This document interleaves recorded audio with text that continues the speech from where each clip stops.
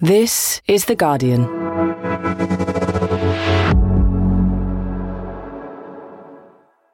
Hey, Jane Lee here, coming to you from Wurundjeri Land, and this is the full story. How old is too old to be the President of the United States?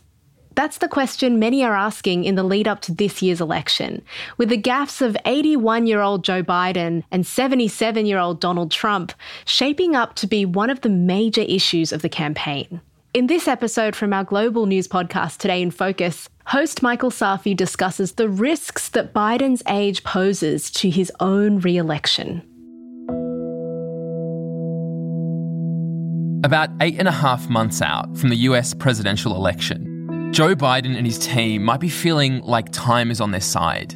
The US economy is improving, and over the next few months, lots of Americans might come to realise it. That marks 3 consecutive years of economic growth in Biden's 3 years in office, and along with more jobs come consistently higher wages. There's no way to paint this as anything but good.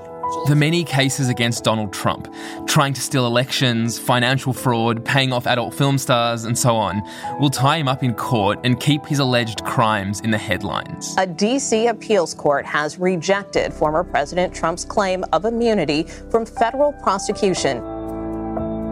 There are still months for Biden to find a way to sort out the flow of migrants across the southern border. By November, the war in Gaza might even be over. But there's one thing for Joe Biden that time will not improve. In fact, it's kind of the grim reality of life that time's only going to make it worse. And now that issue has burst onto the centre stage of the presidential race. He's older than I am, and I wouldn't run. He's feeble, and he's incapable of completing a sentence or a rational thought. His cognitive skills seems like it's not there, not 100%. From The Guardian, I'm Michael Safi. Today in Focus, Joe Biden's age problem.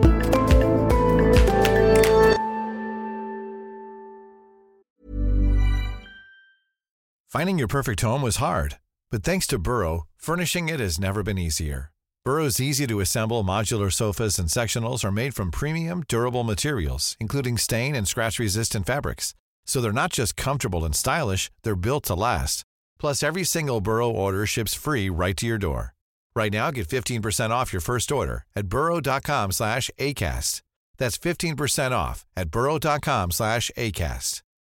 This is Paige, the co-host of Giggly Squad, and I want to tell you about a company that I've been loving, Olive & June. Olive & June gives you everything that you need for a salon-quality manicure in one box. And if you break it down, it really comes out to $2 a manicure, which is absolutely insane. It's also so easy to get salon-worthy nails at home with Olive & June. The difference between how your nails used to look when you did them yourself and now with the Mani system is a complete game changer. The best thing about Olive & June, too, is it's a quick dry. Dries in about 1 minute, lasts for 5 days, and full coverage in up to 1 to 2 coats. Visit oliveandjune.com/perfectmani20 for 20% off your first system. That's oliveandjune.com/perfectmani20 for 20% off your first system.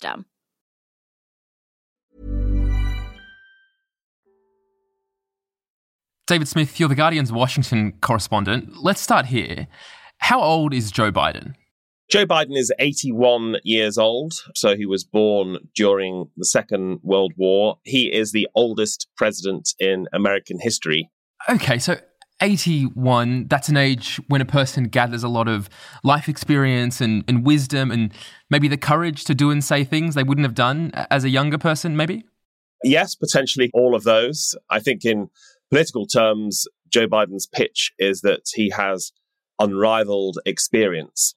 The current crisis in the Middle East, he will sometimes reference former Israeli prime ministers going back a long time, and he's dealt with Vladimir Putin in Russia when he was vice president. He's got a lot of experience as a senator for 36 years. So I think his main argument for his age is the wisdom and experience that come with that.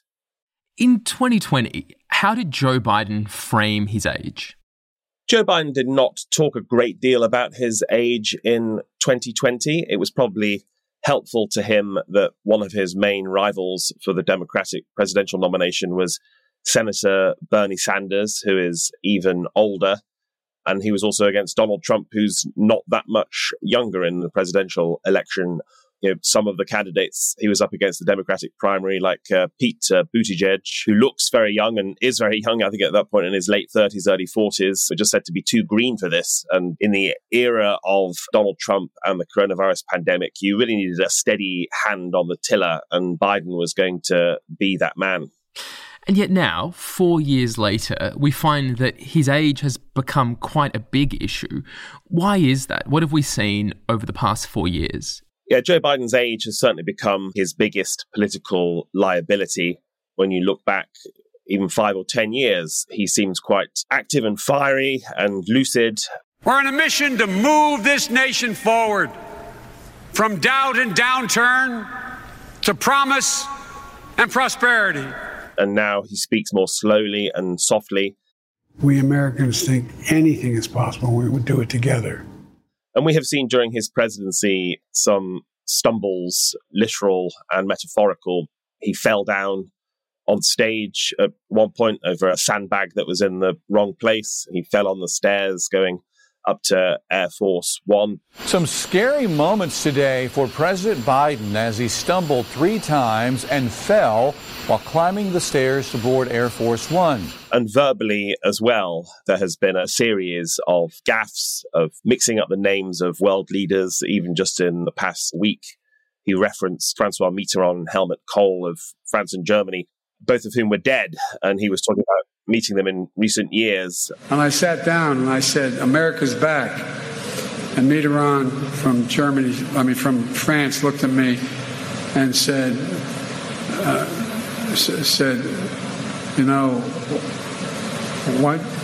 how long are you back for? Republicans love to put out video clips of him slurring or speaking slowly or getting names wrong. None of it inspires great confidence. And of course, the kind of mistake you or I might make and nobody would notice. In his case now, when he misspeaks, it feeds an existing narrative that he's too old and, as Republicans would argue, without evidence that he's actually senile.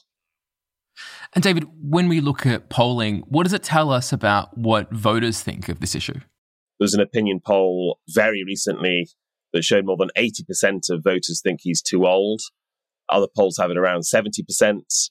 And this is not just Republicans and independents. Even a majority of Democrats often express concerns about his age or worry that he's too old to be president, mindful that if he wins a second term, he will be 86 by the end of that, which again is way older than any previous US president.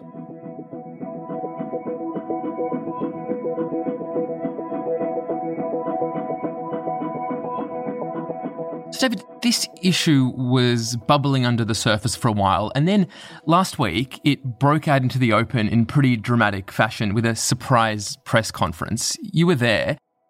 Yeah, it was unusual. There was that sort of hush of expectation, speculation. We were saying, well, is he going to announce some military strike? A terrorist leader has been killed. At the back of your mind, given his age, there's always that sliver of possibility. Is he going to do what Lyndon Johnson did half a century ago and say, I'm actually not seeking re-election, which would obviously be a political sensation? It was none of that. It was Joe Biden walking to the lectern, clutching a folder and responding to a report by a Justice Department special counsel and acknowledging, first of all, the good news for Joe Biden that he would not face criminal charges for mishandling classified documents at his residence in Delaware. And, it was a bit embarrassing. These secret files had been found in a broken cardboard box in Biden's garage, but there was not malicious intent, and certainly not enough to charge him criminally. But the bad news for Joe Biden is that this special counsel report was very damning in describing his memory related to his age. And what did the special counsel have to say about his age and memory? The special counsel, Robert Hur, notably a Republican, said that Biden had significant limitations on his memory. It was hazy at times, and Hur produced a very damning and memorable phrase that could stick with Biden, saying Biden would likely present himself to a jury, as he did during our interview of him, as a sympathetic, well-meaning, elderly man with a poor memory. So basically, Robert Hur was saying that his memory is so defective that no jury would find him responsible, which is not what you want from the commander-in-chief and the president of the United States. What does that say about his decision-making and responsibility for the Middle East and Ukraine and the economy and myriad domestic issues, all the things that an American president does. It's been described as the impossible job, the toughest job in the world. And there you have a man portrayed in this report as so old and doddery that he couldn't go before a court and be found responsible for anything. It's pretty staggering. And so it's those allegations that Biden calls this press conference to rebut, to put to bed. Is he able to do that? At first, I thought he did a pretty good job. He sparred with reporters, notably Peter Doocy, who works for Fox News. And this time the president gave as good as he got and basically made a joke about, if his memory was that bad, why would he keep calling on Peter Doocy to ask questions? I don't need his recommendation. It's How totally bad is your memory, and can you continue as president? My memory is so bad I let you speak. What was also notable is Robert Hur gave a few examples of Biden's memory lapses. One was that Joe Biden could not remember when his own son, Beau, died, which was extraordinary, especially because Biden frequently references the death of his son in speeches. You could see the controlled anger and emotion as he addressed this point and how outraged he was that the special counsel would pick on that to try and strengthen his argument. There's even reference that I don't remember when my son died. How in the hell dare he raise that? He talked about, obviously, how the report exonerated him and how different this was from Donald Trump's own classified documents case, where, of course, he does face criminal charges. And then it seemed he was done and he started walking away. But, of course, there's another furious chorus of voices shouting questions, and just one caught his attention about the Middle East. And so, fatefully, he turned on his heel and walked back to the lectern, and he started talking about the latest situation. And I think his defenders would say it was a fairly cogent, detailed answer, actually. But fatally, he made another verbal slip. He confused the presidents of Egypt and Mexico. As you know, initially, the president of Mexico, Sisi, did not want to open up the gate to allow humanitarian material to get in. In that moment, the entire object of the press conference somewhat backfired. And once again, there were headlines about Joe Biden mixing up names, doesn't know what he's doing. So rather than put these concerns to bed, this press conference had the effect of only deepening them. That's right. The next morning, there was very little attention really on the fact that the special counsel's report had cleared him of criminal charges, and a huge amount of attention both on its contents and his verbal slip. David, it's not really his age that's the issue here. It's, I guess, the perception that he's mentally not as sharp as he needs to be for this extremely demanding job. Do you think this criticism of Biden is fair? When you talk to people at the White House, do they say, yes, he is declining, he's not quite up to this job anymore? No, they say Biden is still sharp and tuned in and on top of his game and the great grasp of policy. And that fits really what they've been saying since he was elected. On and off the record, you will hear officials say, when we go abroad on an overseas trip, Biden is often working harder than anyone else, staying up later than anyone else. They really tried to fight back against this report by Special Counsel Robert Hur. They felt it was gratuitous of him to concentrate so much on this memory issue. And really, outside his lane, they would argue a special counsel is not meant to speculate and talk about someone who is not charged. They felt it was really straying into partisan politics in an unnecessary way. So the comments in this report by a Republican special counsel was seen to be crossing the line. Nonetheless, there is a danger that the perception is starting to crystallise that Joe Biden is just too old for this job. He doesn't have it in him anymore to do 4 more years in the White House. What can the Biden campaign do about it? And how is it likely to play into the way that they campaign over the next 8 or 9 months? There are some who argue that they really need to go on the offensive now and prove the critics wrong, have Joe Biden do lots of TV and newspaper interviews, have him out and about around the country, showing off that he is still sharp and lucid and ready for this. And that would signify a change because he has done fewer press conferences than his predecessors, Barack Obama and Donald Trump. He's done fewer one-on-one interviews, especially with newspapers. There is a perception that the White House doesn't trust him to go out there. They're trying to shield him from these gaffes. And of course, that is the other side of the argument, that if you do send him out there, perhaps he will make more gaffes. So it's a calculated risk. Okay, so that is the dilemma they're in. They need to send Biden out into the world to show people how vigorous and sprightly he is. But every time they do, some voters come away just thinking, this guy looks older. He doesn't look as sharp as he was. It's really difficult. It certainly is. Over the years, I've spent a lot of time at Donald Trump speeches and a lot of time at Joe Biden speeches. And with Trump, although many of his outrageous statements and gaffes are broadcast, it also works to his advantage in that there's long passages of gobbledygook and rambling nonsense from Trump that no one ever hears apart from people at his rally, and they seem to love it. In some ways, TV editors actually clean things up a bit for Trump, whereas usually there's less excitement about a Biden speech. Cogent, sensible things he says about the economy or social security or health insurance are probably not going to make the evening news, whereas that one moment where he reminisces fondly about his meeting with a dead world leader is going to go viral. You've also made the point that the man he's going to square off against in the presidential election later this year is Donald Trump, someone who, for starters, is age 77, but who often makes mistakes, who often seems deranged when he's on the stump. So why has this criticism stuck to Biden, but Trump's able to just shrug it off?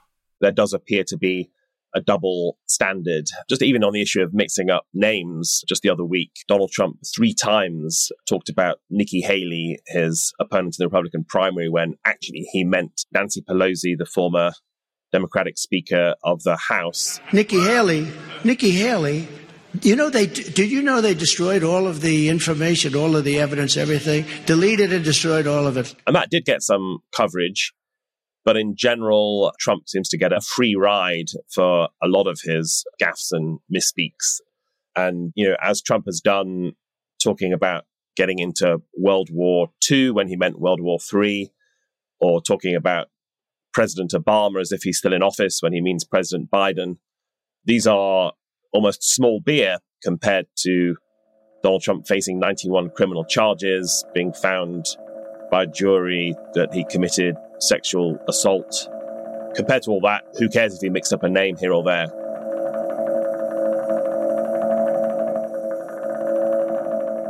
Coming up, is it too late for someone to replace Joe Biden on the ballot?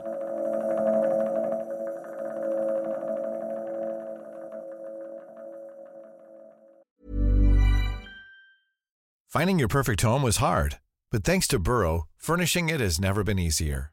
Burrow's easy-to-assemble modular sofas and sectionals are made from premium, durable materials, including stain and scratch-resistant fabrics. So they're not just comfortable and stylish, they're built to last. Plus, every single Burrow order ships free right to your door. Right now, get 15% off your first order at burrow.com/ACAST. That's 15% off at burrow.com/ACAST.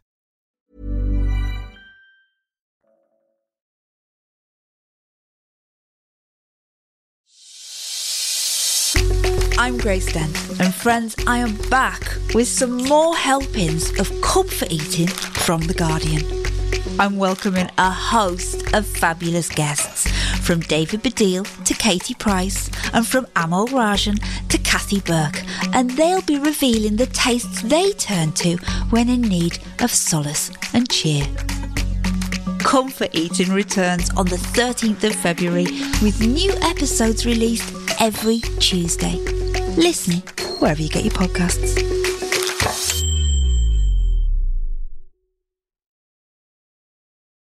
One thing I wonder, David, is it's pretty incredible that it's turned out this way, that we have a contest between the 2 oldest presidential candidates ever, both of them struggling with gaffes on the stump, with saying things that don't quite make sense.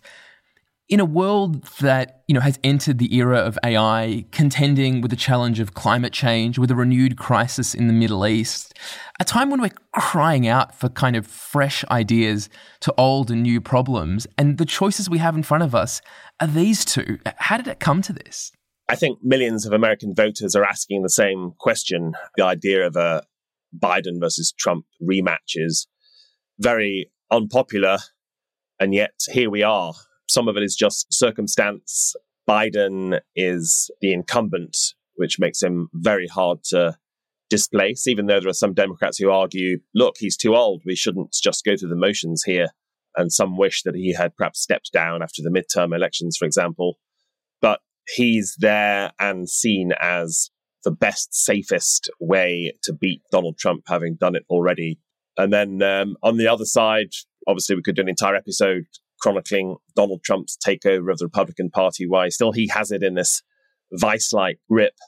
Some in the party have tried to remove him this time, but he remains hugely popular with the base, I think, for all sorts of socio-economic, cultural, racially charged reasons. Democrats see Biden as the only way to beat Trump, and Republicans see Trump as the only way to beat Biden. And nobody dares break that and move on to a new generation. And to be clear, the primaries on both sides have already started.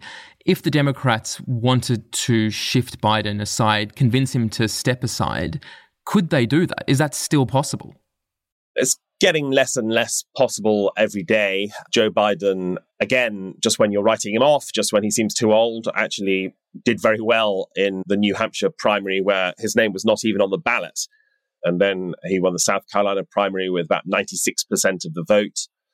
So there's clearly still many in the party who back him. I think now the only way really to stop Biden being the nominee is for a bunch of senior people in the party to turn up at the White House, sit down with him and say, Mr. President, we have grave concerns. We think for the good of the nation, you should step aside. I still think that's very unlikely, perhaps even more unlikely because there is not a glaringly obvious successor. Kamala Harris is the vice president of the United States. Approval ratings for her are even lower than Biden. And so you certainly hear some Republican messaging saying, look, if you vote for Joe Biden at his age, you will probably end up with a President Harris. And so when you talk to Democrats, when they outline this dilemma they have in front of them, what's the way out? How do they deal with this narrative that Biden is just too old to run the country? I think a couple of things. They would advise maybe Biden to get out and talk and perhaps deploy humor. And he's done that in recent years. He will joke about knowing the founding fathers of America. He'll call himself 200 years old. After all, I believe in the First Amendment, not just because my good friend Jimmy Madison wrote it.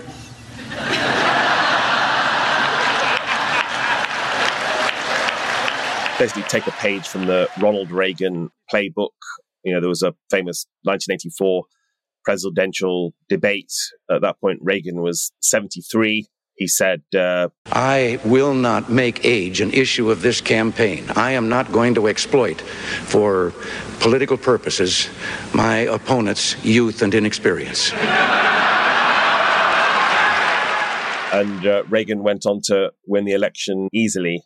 But I think even more important than the use of humor is who is Biden running against. If they were up against Nikki Haley, former governor of South Carolina and US ambassador to the UN, I think they'd be in big trouble. I mean, just that visual, that dynamic of Biden on a debate stage with a woman in her 50s, he would look very old. But he's, the ace up his sleeve here is he is up against Donald Trump. And so you are seeing already a lot of Democratic messaging, which is trying to make this election not a referendum on Joe Biden, which he would quite possibly lose, but more of a referendum on Trump's own presidency.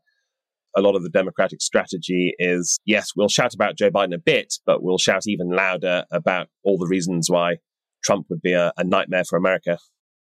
Sounds like the next few months, this campaign is not going to be especially inspiring on either side.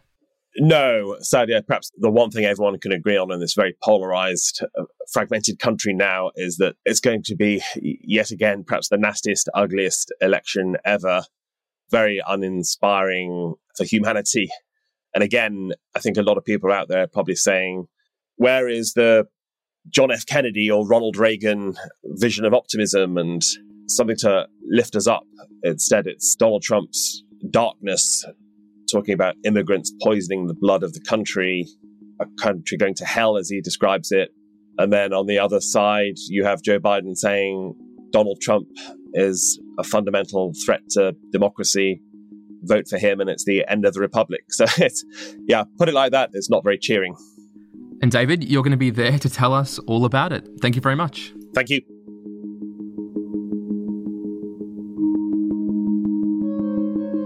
That was David Smith, The Guardian's Washington correspondent, whose coverage of American politics and the unfolding race between Biden and Trump can be found at theguardian.com. And that is it for today. This episode was produced by Ned Carter-Miles and Matt Murphy. Sound design was by Solomon King. The executive producer was Homer Khalili.